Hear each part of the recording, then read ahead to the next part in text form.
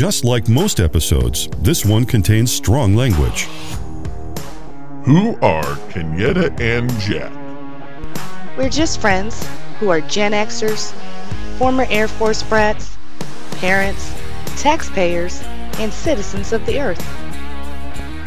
And we're here to save it, one podcast at a time.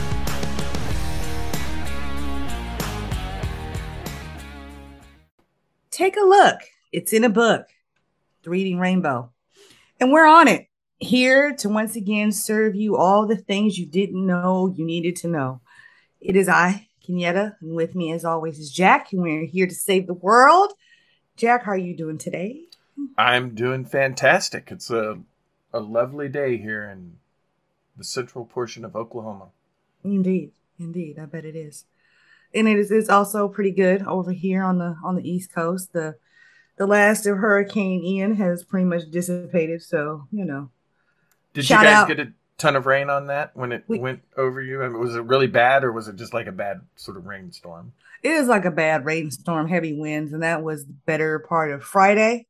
But by Saturday morning, the rest of it had pretty much dissipated, gone out to sea, et cetera, et cetera. So that's good. Yeah, we got like a little bit of it, so it wasn't bad. But shout out to everybody in Florida. Thoughts going out to you guys. That's something else going on down there right now. Huh? Yeah, Florida is its own.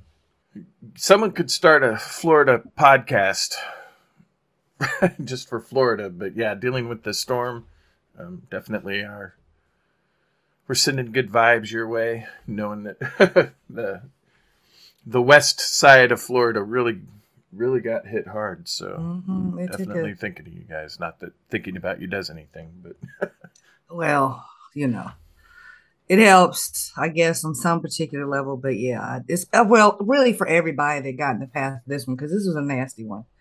Yep. This is a nasty one, and for us to be so far into hurricane season. We've only got like a month to go left, and have one this big come this late in the season is unusual. So shout out to everybody cleaning up and putting it back together after this. So, boy. Yeah, for sure. Definitely. Well, Kenyetta, would you like to... We completely have now, I believe, lost track of who goes first on WTF, so I don't know if it really matters anymore. But would you like to share with us your WTF? Certainly. This happened right here in my nesting area of the Commonwealth of Virginia last week, after our beloved Governor Glenn Youngkin recommended I won't say an amendment, but a reversal of protections for transgender and LGBT young folk. What he proposed was that children or students, put it that way, would have to get their parents to sign off whether or not they can be addressed by their preferred pronoun or by their preferred name in class. Basically, what Youngkin's guidelines state is that students are required to use the restrooms, pronouns, and the names that were given to them based on official school records, which, as we know, is usually based off your birth certificate. And the guidelines also limit sports teams to gender assigned at birth, and it tightens parental notification requirements, which again means these kids will have to bring in parental approval for them to be allowed to be referred to as the pronouns and the names that they want to in class. As a result, roughly over 1,000 kids across 100 high schools in Virginia last week walked out in protest of this. And it was organized by an organization called Pride Liberation Project, a youth-led LGBTQ advocacy nonprofit. And kids walked out. It was about a half hour across the board, regardless of what school they were at. And they were talking about pretty much your opposition to this. And again, what this proposal is doing is taking the decision out of these young people's hands. Yeah. And, pretty much letting them know, what you want doesn't matter. Your parents have to agree with it. And I would hope, if this ends up, getting on the books as law, I would hope that these kids' parents are supportive enough to allow them Right. to be, referred to as they see fit.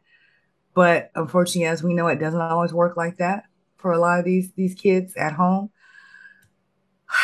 But, the issue is basically the fact that he's got this policy. He's written up this policy to begin with. So. Right. See, this actually, as just a regular cisgendered old white dude who just turned 50, that law actually would have affected me because nowhere on my birth certificate does the name Jack appear. My name is John, but my dad was a John, but I'm not a junior. My mom did not want to call me by my early 1900s middle name, which we will not mention. So my mom's favorite president was JFK. And what did JFK go by all of his friends and family? Jack. And my mom said, or thought, if Jack is good enough for JFK, it's good enough for my son. So every year I went to school, my mom or dad would have had to have signed off on me being called Jack. Right? Mm-hmm. It's the exact same thing because it says if you don't go by the name on your birth certificate. My daughter, Emily, most of her friends call her M. Would we have had to have signed off on her being called M by a teacher? Or is M short enough of Emily that it would have been okay? See, and those are those kinds of, once again, I think it goes back to what we were talking about, the law of unintended consequences. Because now, even though this policy is out there, so they think for a particular reason. And really, in my opinion, there's no reason for this. It's just duty. Like, why can't these kids be referred to as they want to be referred to while they are in school? They spend most of the day in school. Right. Why can they not be referred to with the pronouns and the names that they feel comfortable with? That now you're requiring parents to sign off on it. It's nasty to me because as much props as I give the teaching profession, unfortunately, we've seen instances where teachers have been less than decent. Mm-hmm. Because video lives forever. And I can see some butthole teacher getting their jollies off of, misgendering or dead naming a student in their class. I hate to say that, but I can see it coming. I can see that one butthole teacher being that one. Well, I have to call you by the name on your birth certificate, Robert. Even though, she might go by Megan now. But you got a teacher up there smirking and grinning, calling Robert every chance he gets. You know what I mean? I hate the idea of I hate it. I hate the idea of taking that choice out of these kids' hands like that. Like they're not capable enough of knowing who they are. What? Right. It's ridiculous. It's ridiculous. Yeah. Well, for a group of people that complain and always call their political enemies groomers and sex is bad, they sure spend a lot of time concerned with people's genitals. They really do. And to be clear, when we talk about, sexual orientation, the idea of what genitals you have is the least of it. Honestly. Right. That's too much to get into because I'll be over on another track all day. So I won't, but yes, let's calm you down. Yes. And move on maybe to my WTF that hopefully has a little bit of comedy to it. Hopefully, let's do even that. Though it's serious. Yes, let's do that. All right. Alumnus of the podcast, Marjorie Taylor Greene, in a speech a couple weeks ago, was complaining about all of the green energy parts of the Build Back Better plan, specifically solar power and stuff to allow people to get solar power on their homes and make it easier. She was complaining that who wants to live that way? She likes it when it's dark for a house to be able to have lights on. Or to be able to cook or do things like that. Because apparently Marjorie Taylor Greene doesn't know that batteries are a thing. That there are multiple millions of people in this country that have solar power houses. that have lights when it's dark. And if you switch your whole house to LED, it doesn't really affect the batteries that much when you're running it. It's the big appliances that, draw the most off these batteries. But she forgot batteries are a thing that exists. And that was just your house. And I'm not sure which is worse, and this will sort of come up twice because there's a part B to this. She's literally, if you go and Google this video, she has this smug look on her face as if she's making one of the most intelligent statements ever made by humanity. For her, it is. Well, but then the audience applauded and cheered her afterwards. So I'm not sure which is worse. Her thinking that's a brilliant statement or the audience thinking it's a brilliant statement and clapping, because apparently the audience forgot batteries are a thing. And then like a week later, she made another speech and she was talking about how Canada Air is going to buy electric jets or airplanes. And she couldn't fathom how electric would work. First of all, electric planes are a thing also. And she comes out with this, I imagine in my head this thing back when, they had people that were forced to row boats, and somebody's standing there. And that's how I envision these planes are going to work. And then once again, thinking she's making this intelligent conversation, and the audience cheers again. How do you not know that batteries exist? I can maybe see not knowing that electric planes exist, because when you think of electric vehicles, you tend to think of cars, and you may not get that. Yes, there have been electric planes. Somebody made a solar plane and flew around the world. But what is she going to do when she finds out that we have rovers on Mars that work with solar panels? Electric. Because really, if we're talking about Mars, really solar panels are the most ideal power source to have, because it's not like you can run replacement batteries up there right anytime they need it. Yeah. Is she aware that a good chunk of our satellites use solar power and batteries? That would Once require, again, probably not. That would require her to understand, orbit, and the fact that occasionally the satellites do, come around and those solar panels adjust and aim towards the sun so they can store up energy for when they're not near the sun. But, that's too much. That's too much. Yeah. It's, learn how the world works.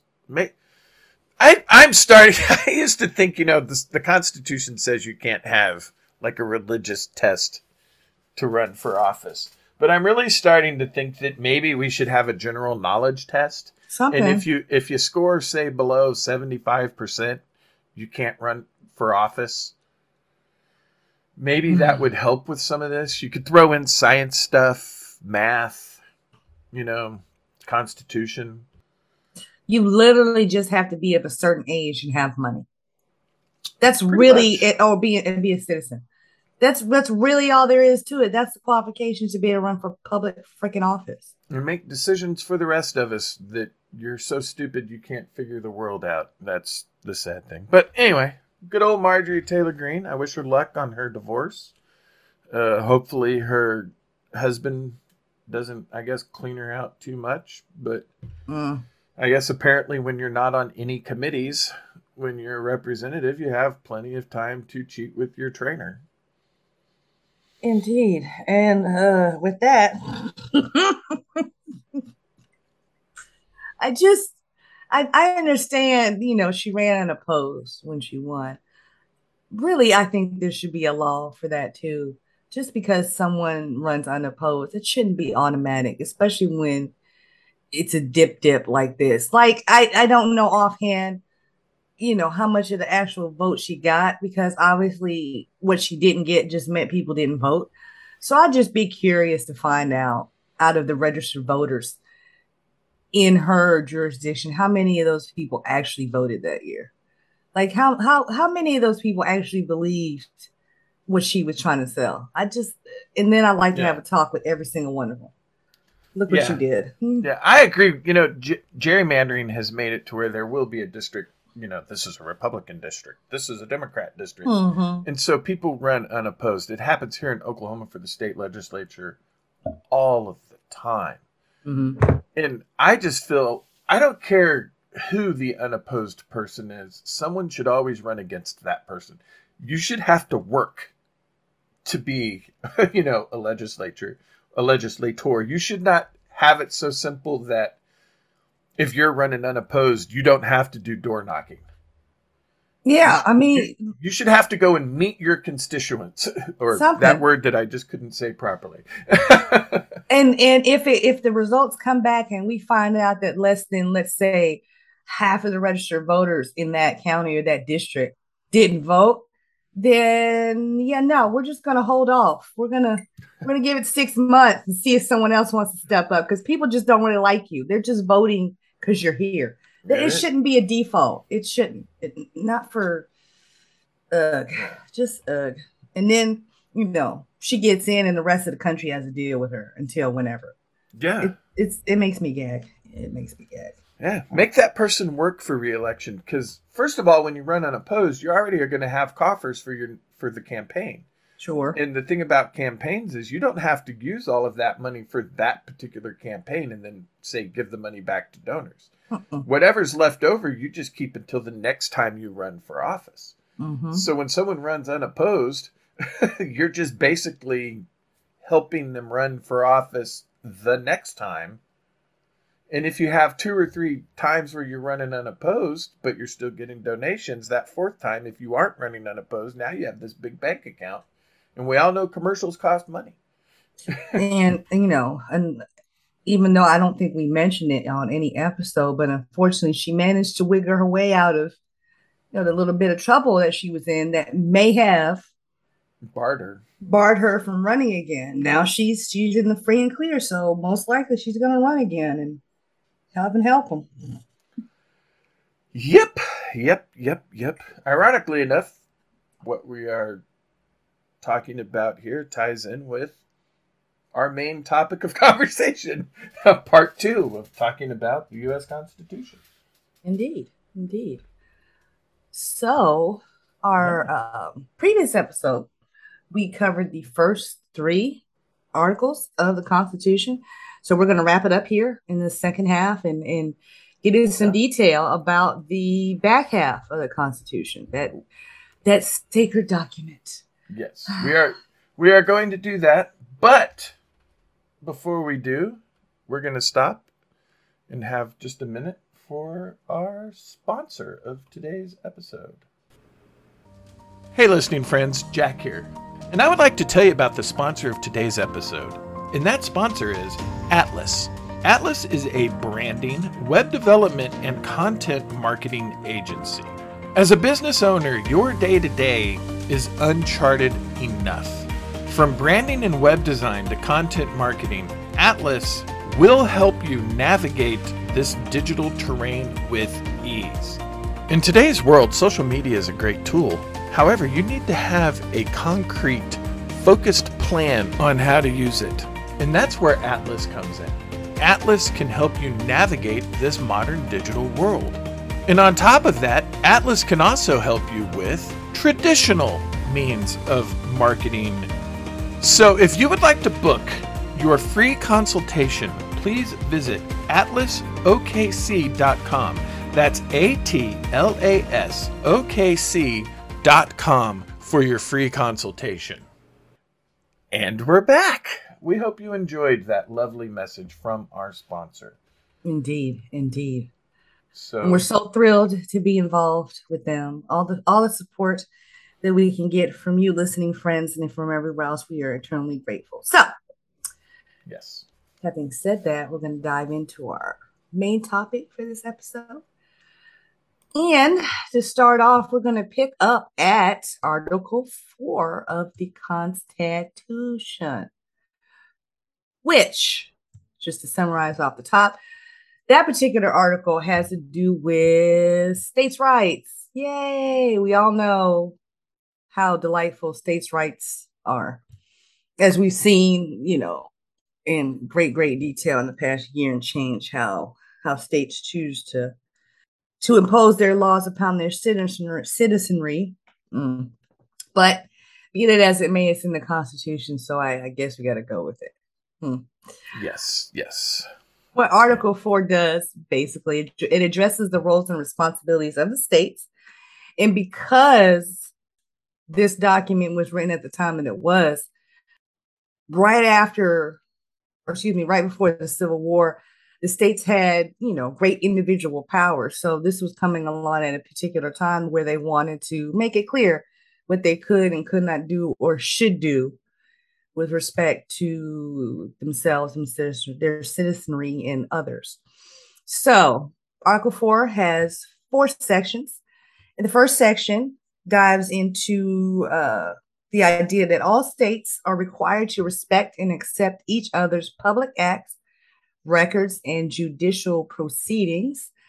And it also gives Congress the authority to create general legislation to describe how the public acts, records, and judicial proceedings are honored across state lines.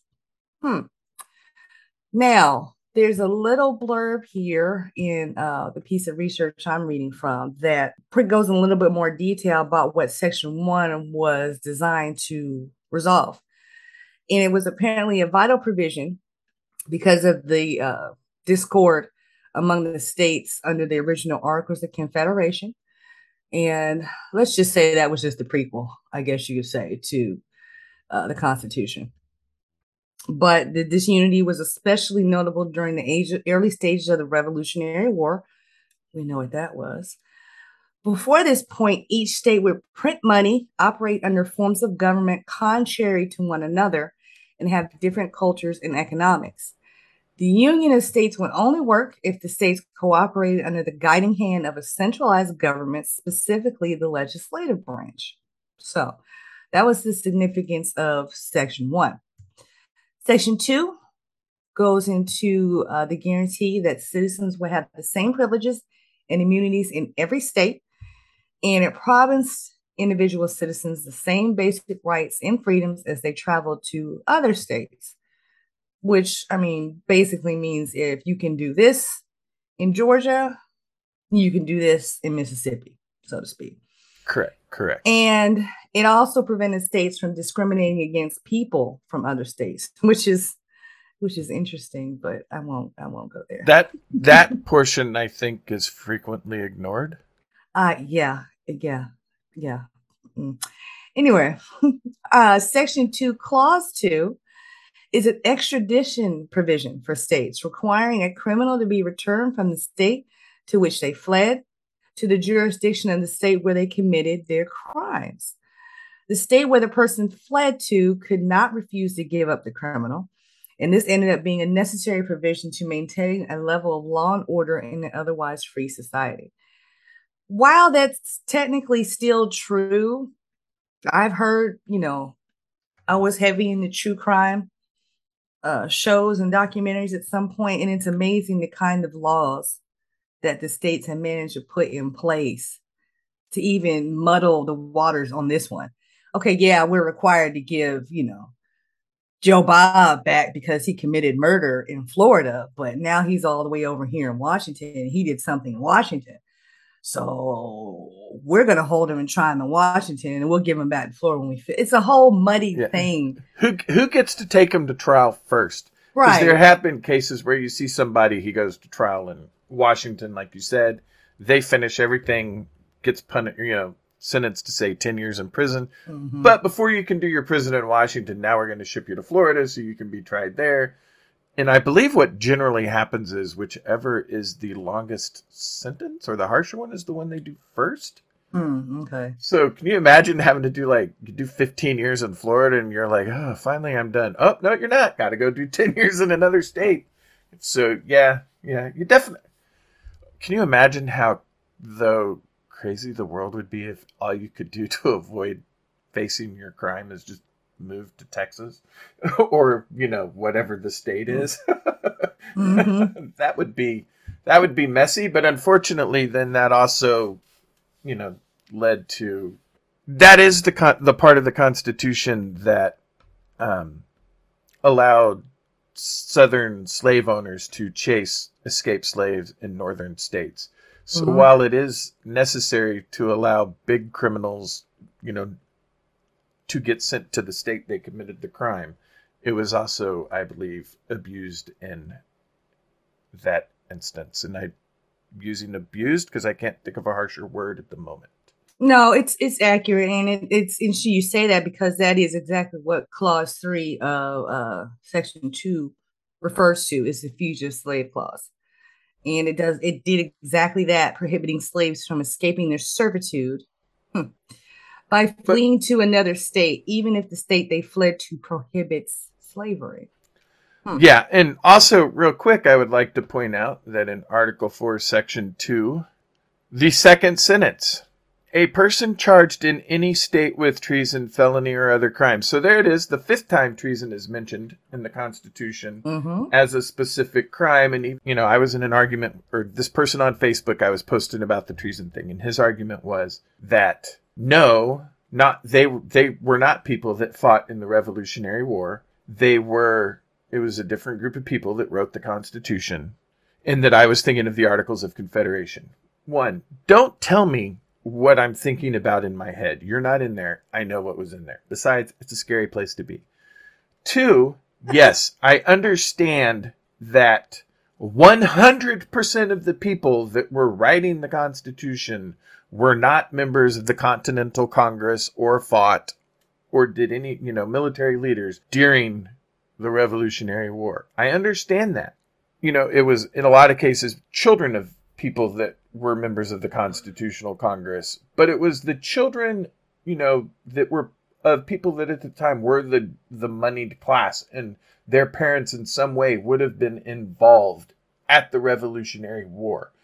So at most, it is people that are one generation away from having commit treason from the British Crown. And that was my point. That people that committed treason, the children of people that committed treason, in the Constitution thought so much against treason that it specifically mentioned a number of times in the Constitution, and it's the only crime really mentioned by name.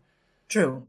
And here we are now, Article 4, and treason is specifically mentioned again. Again, yes. And so his point basically was that you're thinking of the other thing. Yeah, you're thinking of the Articles of Confederation. No, I'm not. Orange Jesus worshiper. But 2, it was almost like he was arguing that these assholes that want to go and have their 1776 moment, they're cool with it because the people that wrote the Constitution all of them weren't part of the Revolutionary War. And then also because when Washington went to the Whiskey Rebellion, that was about taxes on alcohol. It wasn't really a rebellion of people trying to overthrow the government. True. The definition of treason says if you're taking up arms against the U.S. government, you're committing treason. Yeah. So basically, it sounds like he's arguing for people to commit treason. The cool thing is I screenshot it, and he's a guy that ran for office a couple years ago. So when he runs again, I'm going to send it to his opponent. So maybe in a commercial, they can put on there that he's apparently for treason. This message hasn't been approved by. Yeah. This dude is for treason. I'm done. I want to take a minute though to read the actual text of the third clause of Section 2, because it's interesting how it's phrased in the actual document as opposed to how it's been summarized. No person held to service or labor in one state under the laws, therefore, escaping into another, shall, in consequence of any law or regulation therein, be discharged from such service or labor, but shall be delivered upon claim of the party to whom such service or labor may be due. That is the most political ease phrase I think I have read thus far, and how they're basically saying, look, we brought y'all over to work for us, and we're going to get what's owed. So don't think you're going to run off and go hide in, Missouri just because. We're going to find you. We're going to drag you right on back to Georgia where you belong because you owe us. What? Yeah, you don't get to hang out in Massachusetts. No Boston for you. Come on back down to the swamps of Georgia because you owe us. So that's clause 3. I've in my research for these episodes, as I glazed over, as I read over them, and that one caught me, and I'm like, I know it was in there, but I wasn't sure how they phrased it, and it's just so sterile and so clean, the original phrasing, which basically they're saying it doesn't matter if we bought you. Basically, they're saying, they're almost making it sound like, well, you volunteered for this, so don't run off. No, there's no nothing to that. But as we all know, the 13th Amendment, which was passed in 1865, rendered that clause obsolete by abolishing slavery in any form of involuntary servitude, with the only exception being the case of punishment for a convicted criminal. And that's a whole different podcast unto itself. Yes, yes. I do have a question for you, and it's something that you may or may not know the answer to. I don't know. So, when people did escape being a slave, and they would go through the Underground Railroad to go north, I know a lot of people did stop in northern states like New Hampshire or Massachusetts or whatever. But do you know if the Underground Railroad went all the way to Canada, which was still a British province? And I understand that they didn't eliminate slavery. We did an episode on William Wilberforce, who led that charge over in England. But because that would have been England, if you were able to escape to Canada, you couldn't necessarily be, because you're in a different country. So do you know if the Underground Railroad went all the way to Canada, or is this something that maybe we need to research and discuss later? Well, it's interesting you say that, because I think it would definitely be something to be addressed in a future episode. But I want to say I've heard that there was escape routes all the way to Canada. I mean, not all the way directly from the South through, because there wasn't anything like that, but from like the northeastern states like New York and those areas, and like, Massachusetts and areas like that. I think there was a part of the Underground Railroad that led into Canada. I'm pretty sure about it, but put a pin in that. I think that would be very interesting to research. I just feel like if I were in that situation, and just the sheer fortitude that it would have taken to have gone through the Underground Railroad, and knowing that if you're living in upstate New York, some dude can come from South Carolina and cuff you and take you back. Why stop at upstate New York? You know what I mean? Why not go to Canada? Because now all of a sudden, if they are coming after you to take you back to South Carolina, you're in a different country, and that's a whole new set of entanglements and legal issues. It is. I just feel like I would have more peace of mind if I was in Canada. I see what you're saying, but without going off the rails too much, there was something to that, and I think the more we talk about it, I think this bodes well for us exploring sometime in the future, definitely. Yeah, of course. Yeah. I have the advantage of looking at it from a 2022 lens, not a 1807 lens. So if I can pitch, my pop culture moment in here, there was an excellent 2-season series that was on, I want to say it was WGN, called Underground. Okay. That explored this pretty well, I think. And it was a shame that it got cut off after 2 seasons. And it explored the Underground Railroad. And they had an actress in there for one episode playing Harriet Tubman, and she was fantastic. I wish they would have had her for the movie. I have not seen the movie Harriet yet, but excellent series. And of course, like I said, there's the movie version Harriet. And then there's also a miniseries that Prime had a couple years ago. So it's on a book called Underground Railroad. And it was a little bit of fantasy because the Underground Railroad was an actual railroad in this book, in the series. There was actually tracks and train cars. Interesting. And yes, and the story focuses on one particular woman and the man she escapes with, and I think they came out of Georgia. And that's when they discover, what the Underground Railroad literally looks like. But it surrounds her attempts to journey to freedom, not just literally, but figuratively as well. Awesome series. I mean, it's well done, and I recommend those very much. Not to get too far off track, but we were talking about something like that. Those are things worth looking at. So actually, now that you mentioned that, people escaping slavery and going in the Underground Railroad would probably make a fantastic anthology series where every year it's a whole new cast. You know what I mean? And you document from escape, like from escape to final destination, wherever it is they go. Mm-hmm. And then you can have it to where people make it and then they get, recaptured and all of that. But each season you could have a whole new story. That way you could tell the story of multiple people and make it well known. And you could also get that everybody's journey and destination through that was completely different and how much it had to have sucked. Definitely. And that is a good idea, but I know that a lot of people in the African American community find watching those kinds of things traumatic. I can understand why. I understand why. And I think a lot of the community are clamoring for stories that do not focus on slavery.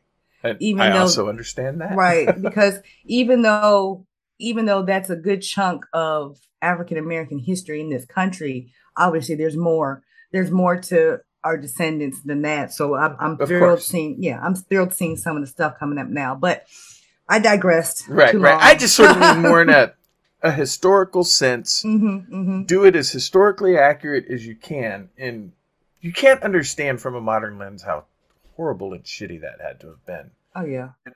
I guess that's kind of why I was saying that, because now it puts this lens on. Hey, it wasn't just like people having fun, marching their way, going. It was traumatic, terrifying, and horrible, horrible. And let's not forget that the so-called occupation of slave catchery led to is a foundational piece of modern day law enforcement. But that's another episode altogether too. that actually is an episode on. If you go to Behind the Bastard, it's like a 8-part episode. Maybe it's not quite that much, but it does talk about how modern police departments got their start from the people that went and were tracking down slaves. So yes, but anyway, yeah, I think we've gone off the rails. Obviously, this is an important part, if not an incredibly shitty and shameful part of American history. Indeed. But you can't discuss American history and not discuss this. And you can't read the Constitution and not mention slavery. So, anyway, I guess we should probably move on. So, Section 3 of Article 4 deals with expansion, basically allowing for the creation of new states or bringing new states into the United States. Of course, it was necessary as at that time there was a westward expansion of many colonies. And basically what this particular section summarizes is that if a new state formed from within the boundary of another state or states, both Congress and state legislatures would have to approve the measure, basically saying, yeah, you're a state now, come on in. The process has been largely followed with the formation of all the states in the country. However, and I don't have a backstory for this, maybe later we ought to, it was tenuously applied when West Virginia was formed from the existing state of Virginia in 1863. Oh, here we go. Here's some more details about it. So, and I'm reading from my source here. Amid the Civil War, residents of the Western Mountainous region of Virginia petitioned Abraham Lincoln to form a separate state from Virginia And part of their reason is that they were staunchly against slavery. And unfortunately, while the measure gained approval from what was left of Congress after the Confederate States seceded, it had no chance of getting approval from the Virginia legislature, currently in rebellion. Because, as we all know, Virginia was a part of the Confederacy. Doop.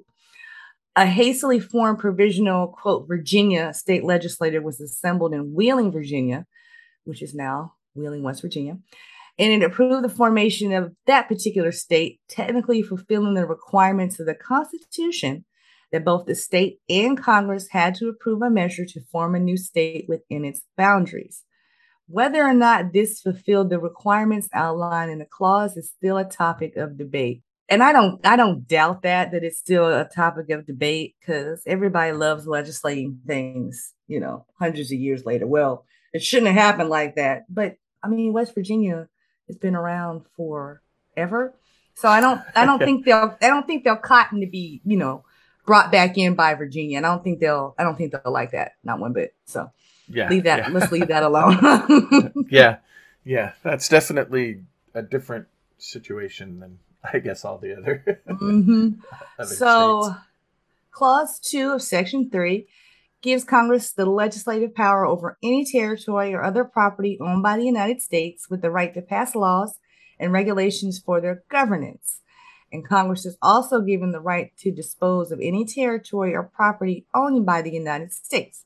For example, if the U.S. had desired to sell the territory they purchased from Napoleon Bonaparte of France in the Louisiana Purchase to another foreign state, they had every right to do so. And let's remind our listening friends that we kind of sort of dabbled on the Louisiana Purchase back in our episode about Haiti, because Bonaparte only sold that piece of the stake he had here in the United States to fund his war to keep Haiti. So, yes, there's that. Section 4 requires Congress to guarantee every state in the country a Republican form of government. And both existing and newly formed states were protected from the takeover of potentially tyrannical government that would oppress their rights at the state level.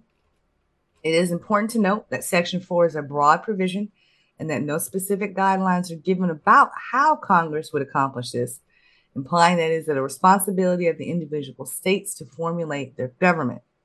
On the other hand, Congress will play a more indirect role as simply verifying that the state government is indeed a Republican form of government, and then approving and admitting that particular state into the Union.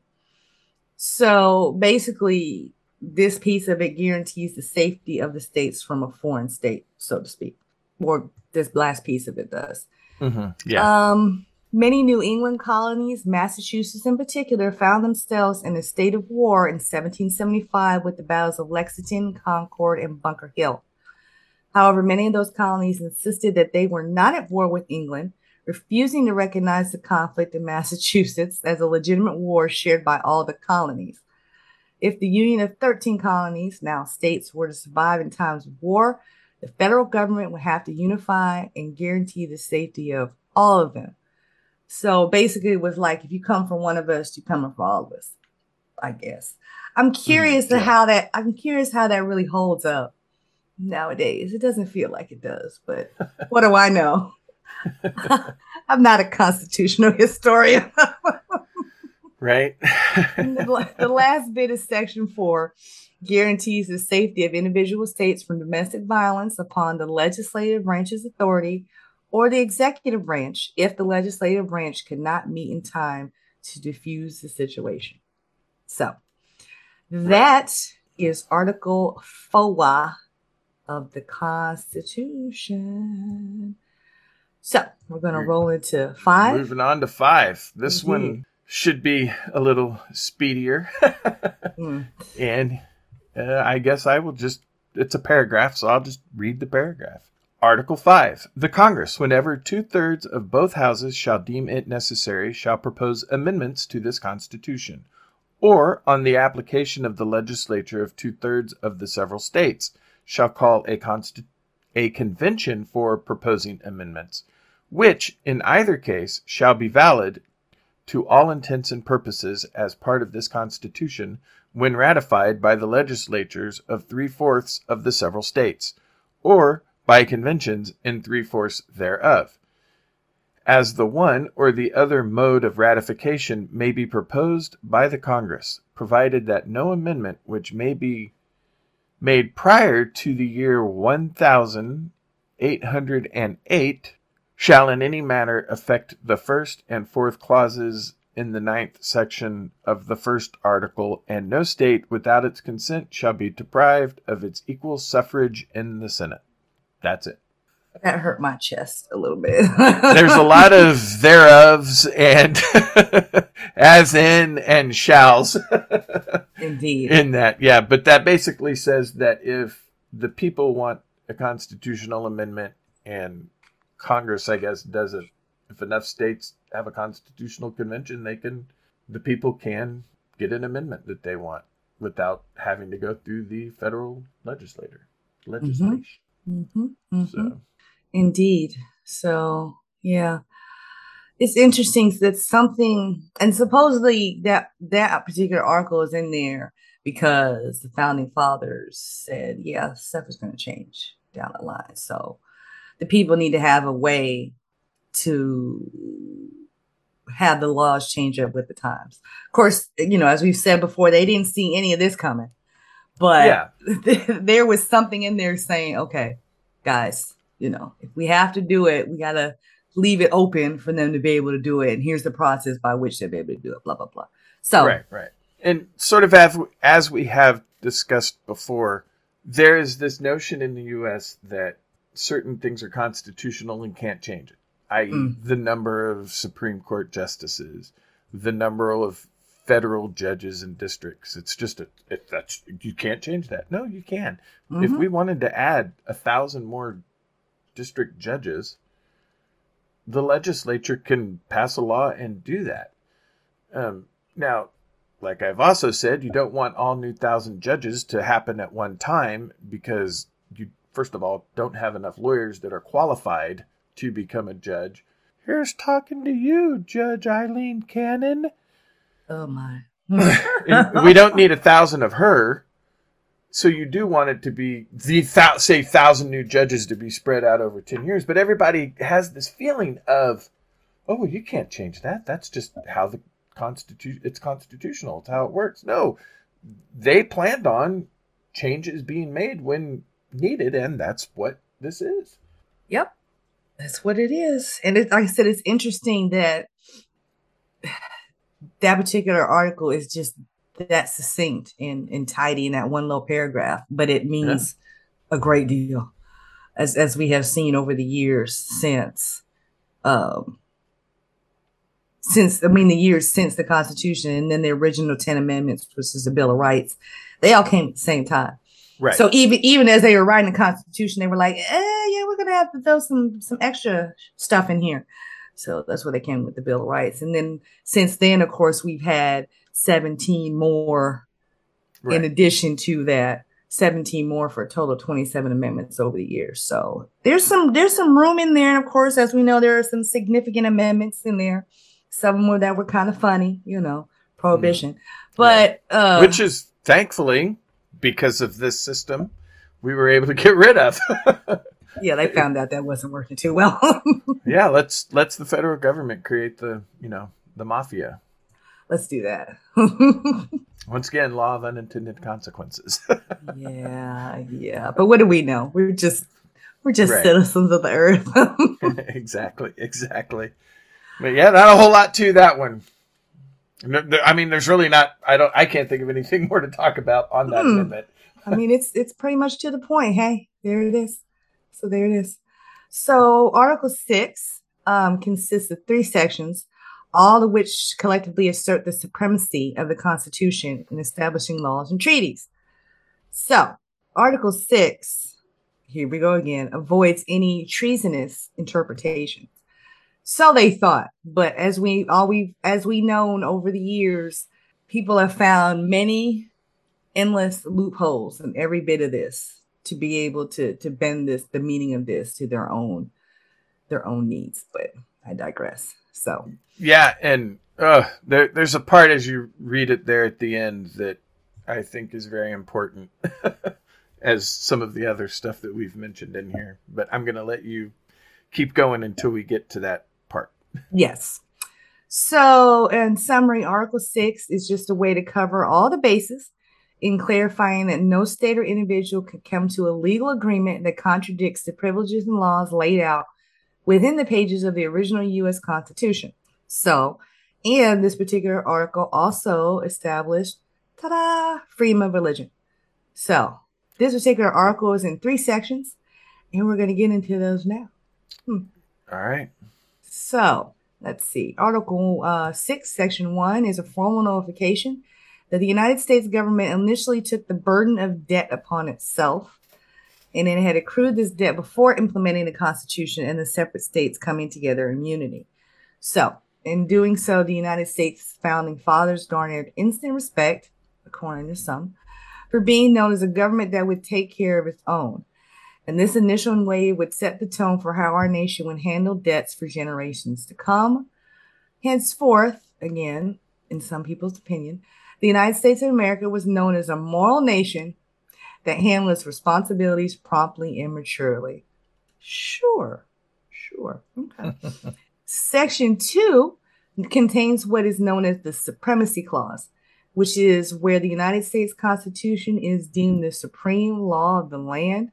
And if you are a citizen of these United States, you will respect and abide the laws set forth within the said document. Oh, here's one.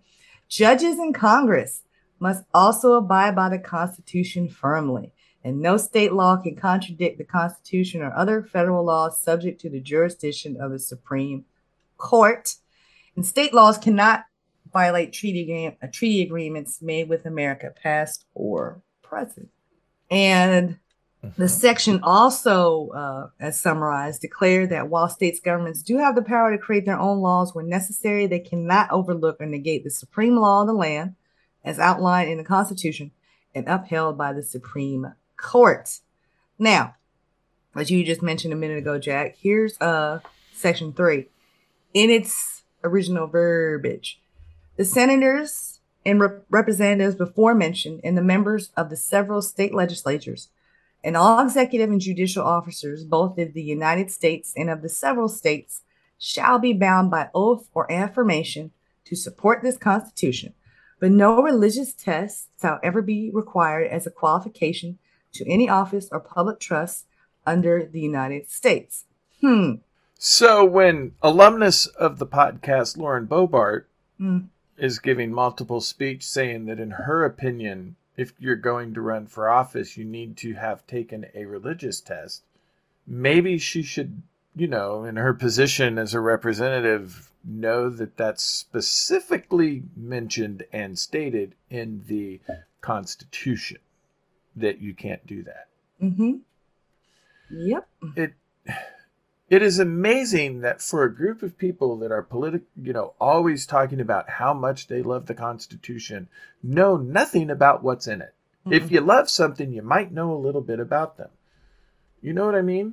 Yeah, you would think. But here and again, this is just an example of how, as good of a job that these men did, in their opinion, I suppose, of writing this up for laying the foundation of the federal government, and then, of course, trickling down to how states should act. They couldn't think of everything. So again, there's always going to be someone, especially like in the case of, Ms. Bobart, that wants to either be ignorant about it or know exactly what it says and choosing to interpret it for their own means and gains. Right. And we've seen it, it's not like we haven't always seen it at some point during this country's history, but we're seeing it so much more often in these last, I'll say, decade or so. Right. And to be clear, earlier we did talk about there should be some sort of test to run for office, but we specifically did not mention a religious test. We are talking about a test that shows that you know enough about our government and the way it operates that you're cool to go and do that job. Because if you know jack shit about the government, maybe you shouldn't run for office. From what I understand, if you're applying for citizenship, in this country. Maybe you're a natural citizen of another country and you come here and you want to become a legal citizen of the United States. Part of the test you have to take for that includes bits of the Constitution. Like, what does this say? Yeah. What does this mean? How come it's necessary for them to know that, but someone born and raised in this country who expects to represent other people don't know that? Yeah. That's bizarre and it's backwards. And we're not doing anybody any favors by continuing to put people like that in office. Right. For example, if you took a test on how the U.S. government works and you're unaware that you can't have a specific religious test, you might not pass that test because you don't know enough about the Constitution. Mm-hmm. And then maybe you learn enough about it and then you do run in the next election and you could make a more competent member of Congress. Mm-hmm. But, apparently these are pipe dreams. So Yes. we'll keep our fingers crossed and keep on wishing, hoping, and praying. Hello. Indeed. So that in a nutshell is Article 6, basically. Yeah. Yep. And I guess we can move on to the most exciting amendment. Indeed. Amendment, part of the Constitution, Article 7, which is basically about the ratification of the Constitution. Mm-hmm. And I don't think really has that much bearing on the rest of the world or the U.S. after that. But here it is. The ratification of the conventions of 9 states shall be significant for the establishment of this Constitution between the states so ratifying the same. Boom. Done in convention by unanimous consent of the states present the 17th day of September in the year of our Lord, 1787, and the independence of the United States of America, the 12th. In witness thereof, we have hereunto subscribed the names, and then it's the names of the people from the various states that were there, including America's probably, even though he's not thought that way because he was the founding father and the first president. But I guarantee you during the Revolutionary War, he was probably treasonous person number 1 that the British Crown wanted to get. Indeed. But, quibbles, what were they worried about, really? Right. Really. But it includes, I find it interesting to go through the names and of who signed off on this, Ben Franklin and Alexander Hamilton, who was the star of that fabulous Broadway stage play some years ago. Yes. And then guys I honestly don't think I've ever heard of in history again. And probably because I'm not a history buff, but honestly, some of these other names, I'm just like, who? Like Charles Cotesworth Pinckney. Definitely he's coming from some notable family somewhere. Yeah. But they weren't people that came from, the ghetto. True. Back in the day going to this Constitution. You definitely came from the moneyed class. The moneyed and notable segment of the populations in each state. So yeah, pretty much the guys were like, hey, we wrote all this now. We agreed to it. We're signing off on it. There it is. Boom. Go forth and be great. We will. Yeah. Oh, man. So there it is.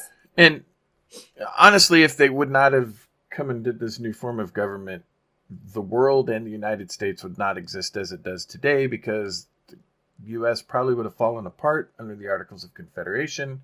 And, I mean, let's be honest, the U.S. was a incredibly large part of the ending of World War II and the stopping of fascism in Europe. And this belief that a lot of, major conservatives had the U.S., that we did all of everything in World War II, that is not true. England was a significant part of it. And even people in countries that were taken over by the Nazis were a significant part of it. But the world would definitely be a different place had they not come and put this form of government in, because the U.S. would have fallen apart under the Articles of Confederation. So, yeah. Indeed. So there it is, guys. Our breakdown of that fabulously well-known document, the Constitution of the United States. Woo-woo. Yeah. And we go into it because it's important. Obviously, as Jack just said, it's important to know these things, especially in the world of politics and all the mudslinging and dusting up that's been going on. in these last few years. It's necessary to know. It's necessary to know what it should be as opposed to what we're looking at now. Right. So, and it's just one of those things that everybody talks about. Well, this is constitutional. This isn't. And it's nice to go back to the source and say, well, is it really constitutional? What does the Constitution say? How did the amendments change this portion of the original document? We understand we're not doing the amendments today, but it's still important to know. And at Thanksgiving, when, Uncle Buford is praising Orange Jesus and saying the Constitution says this, you might now be able to say, well, you know what? Actually, this is what the Constitution says. And let's go pull this up because now you kind of can realize in your head, oh, hey, that's wrong. So that is not what that said at all. But, again, what do we know? We're just common citizens that are very concerned about, what we're looking at here. So we want to inform ourselves. And in turn, we want to inform you guys, our listening friends. So we appreciate you listening. Indeed. It was interesting. Going back into this and reading up on this, how it's summarized and the details on it and the verbiage that they use. Yeah. So, And just for kicks, because I'm one of these people, I had to find out some one particular fact that has absolutely no bearing on anything whatsoever. So I did my own little bootleg analysis, and apparently the word shall appears in the Constitution 191 times. Oh my gosh. I mean, that would make sense. And I was thinking of, I would love for somebody to rewrite the Constitution in the vernacular of Gen Z. That would be hot. It would be. If you're a legislator and you do something sus. Dude, really, you can't do that. You really can't do that. Yeah, and another thing I thought about as we were talking, what was it earlier? That the states can't write laws that supersede the Constitution. Mm-hmm. Well, you think on the surface, well, a lot of states have legalized recreational marijuana or medicinal, and marijuana is banned federally. This is sort of where that part comes through. That the way that it's banned and the law written about it actually left leeway for states to do that. Yep, I'm not going to go into the whole verbiage of all of that, but actually that would make for an interesting podcast, is how it was made illegal. And if you are unaware, spoiler alert, racism. Ding, ding, ding, ding, ding. At least when they were getting rid of alcohol, that was just a general, if you're doing alcohol, you're morally corrupt for everybody. Yeah. Uh-huh.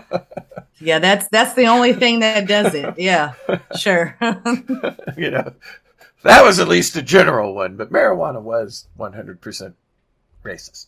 Pretty much.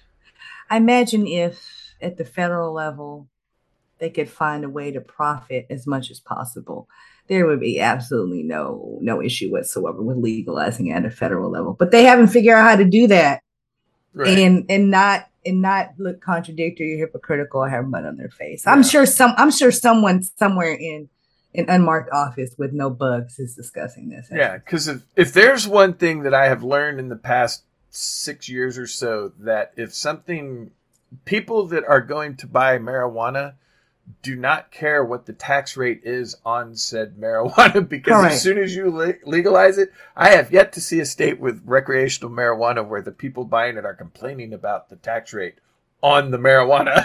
Correct. So, this is ridiculous. I'm reporting you to the Better Business Bureau. Really? Really? So I mean, the federal government. You know what? Let's legalize marijuana at the federal level, put the tax on it, and then the tax has to go to just paying off the debt. Hey, conservatives, you're always complaining about the debt. Here's a way to get it paid down relatively quick. Because pot smokers will get that debt paid down in like 5 years. Pretty much. If it takes that long. Really.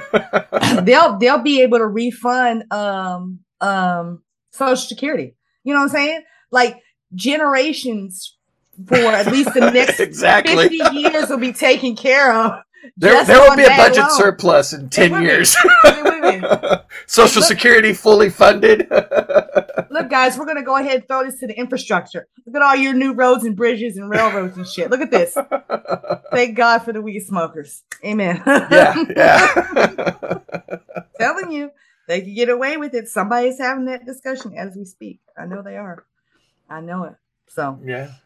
Anyway, we appreciate our listening friends listening. Hopefully you did learn a thing or two as we went over this Constitution the last couple episodes. And I guess we're going to wrap it up because we're just going to end up going off on some side quest talking about marijuana and alcohol, apparently. So, good Lord, we're not those kinds of people here. We don't know. No, neither one of us have ever had a sip of alcohol in the entirety of our existence, ever. And that other thing, we're not going to. I don't even know anybody that. I only recently learned about marijuana like 2 weeks ago. Literally. Like, we just have no idea how these things work. And with that, listening friends, we're going to go ahead and sign off lest we get electrocuted through our microphones. Yes. So anyway, thanks for listening, guys. We appreciate it.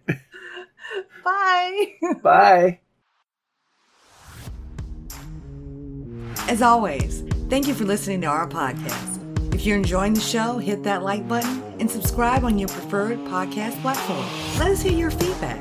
You can find us on our website, podpage.com/Kenyetta-Jack-Save-the-World, on Instagram at KAYANDJAYSTW, on Facebook, or you can email us at k.j.savetheworld@gmail.com. You can also find further information about our chosen charities at Service Dog Project at servicedogproject.org and Black Women's Health Initiative at bwhi.org.